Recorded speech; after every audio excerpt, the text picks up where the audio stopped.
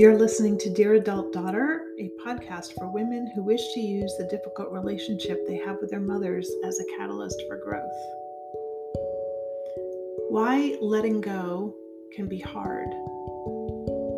If you want to let go of something but can't seem to do it, it might be because you're making yourself wrong for having it in the first place, or because you never fully allowed yourself to have it, or because you're making letting go be a should, or because you think where you are right now is wrong, or because it's not meant to be let go of, it's meant to be carried with you, and you're meant to love yourself as you carry it and simply let it be.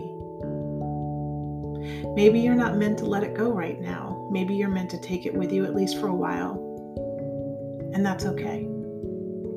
Much, much love, Karen.